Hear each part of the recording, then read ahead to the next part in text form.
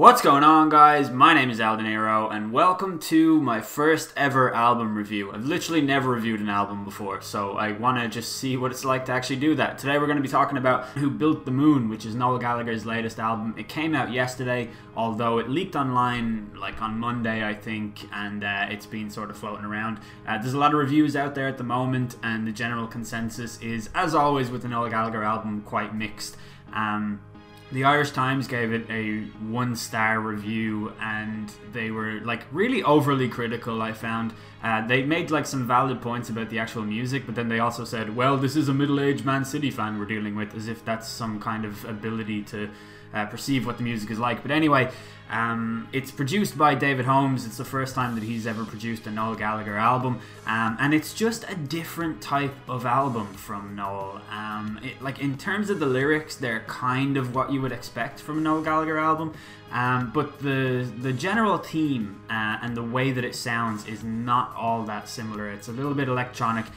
It's quite psychedelic in comparison to his previous albums, and it feels more thematic to me. It flows really, really well. It's got an absolutely beautiful album cover, which is what I keep looking at when I look here because it's on my screen. It looks like it is some distant planet from No Man's Sky. It looks like the Noel Gallagher's High Flying Birds album cover for Who Built the Moon is like the game that No Man's Sky should have been. It's just like, it's an absolutely stunning picture, and the whole album just feels like how that picture looks, if that makes any sense. But that's the kind of album that it is. It starts off with this song called Fort Knox, which is an empowering, stylish Kickstarter track to let you know what you're getting yourself in for here. It's part Kasabian, part Kanye West, and it is going to be on the main menu for FIFA 19. It's going to be used in football compilations on Sky Sports. It's going to be in car ads, and Noel is going to make a lot of money from that track. People are going to be Googling, like, what's that song that goes like, and then they're going to like type in the music in it because there's not a whole lot of lyrics, but it is a deadly song opener, or album opener.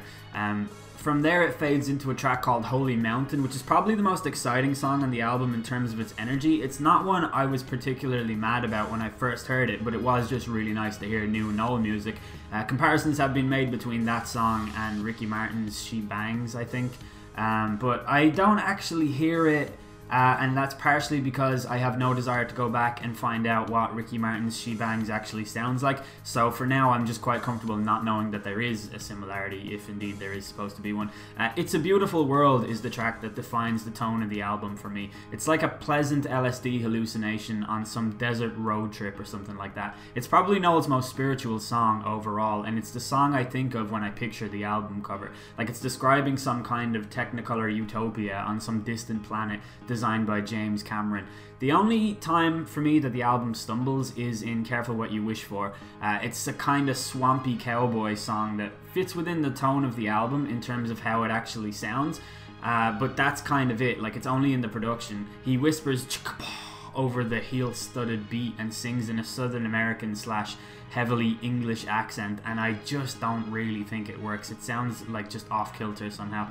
It does bounce back into free-flowing form with the next song though, which is Black and White Sunshine, which is the only song that would suit Liam's vocals on the album, I think. It's essentially a Dig Out Your Soul era Oasis song with a lo-fi Instagram filter flashed across the front of it. It's upbeat and it's got a big chorus, but I can't stop thinking about how Liam singing the verses and then Noel coming in on the chorus, and just how good of a B-side that might have been for Oasis in the year 2008. The title track itself, Who Built the Moon, plays out like the final scene in a Western film. It's loaded with characters. It's like it sets a scene. It's really tense and gripping.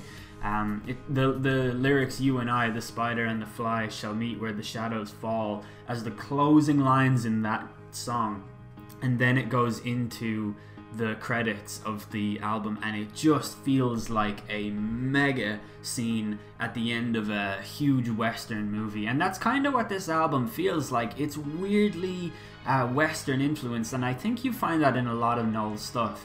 Do You Know What I Mean from Be Here Now, he says, step off the train all alone at dawn, back into the hole where I was born, the sun in the sky never raised an eye to me. And that sounds like the start of a Clint Eastwood movie or something, just that scene.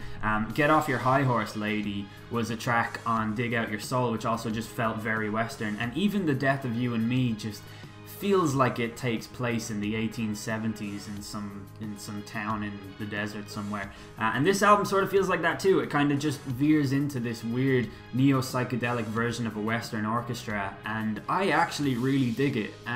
I was sort of very excited about the album when I heard it was released, and then I heard Holy Mountain and I was like, this is interesting because it's definitely Noel's vocals, it's definitely Noel's lyrics, but it just doesn't feel all that much like a Noel song. And that sort of made me think that the album is going to be something completely different. It's not completely different.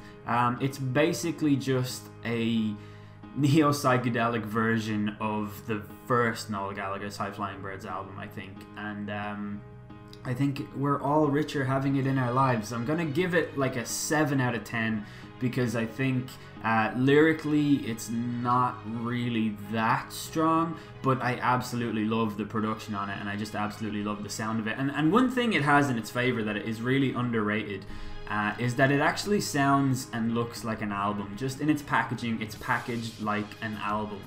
It has a central theme that sort of flows through every track, not lyrically, but there's just a presence that exists in every song that feels similar. They're all sort of tied to this psychedelic city in the sky, and just the cover and everything, it's fantastic. It's just really good album packaging, I think, which is a weird thing to give too much credit to, but I think it's something that we're losing in the era of the song. So that is my review of that album. I hope you guys enjoyed it.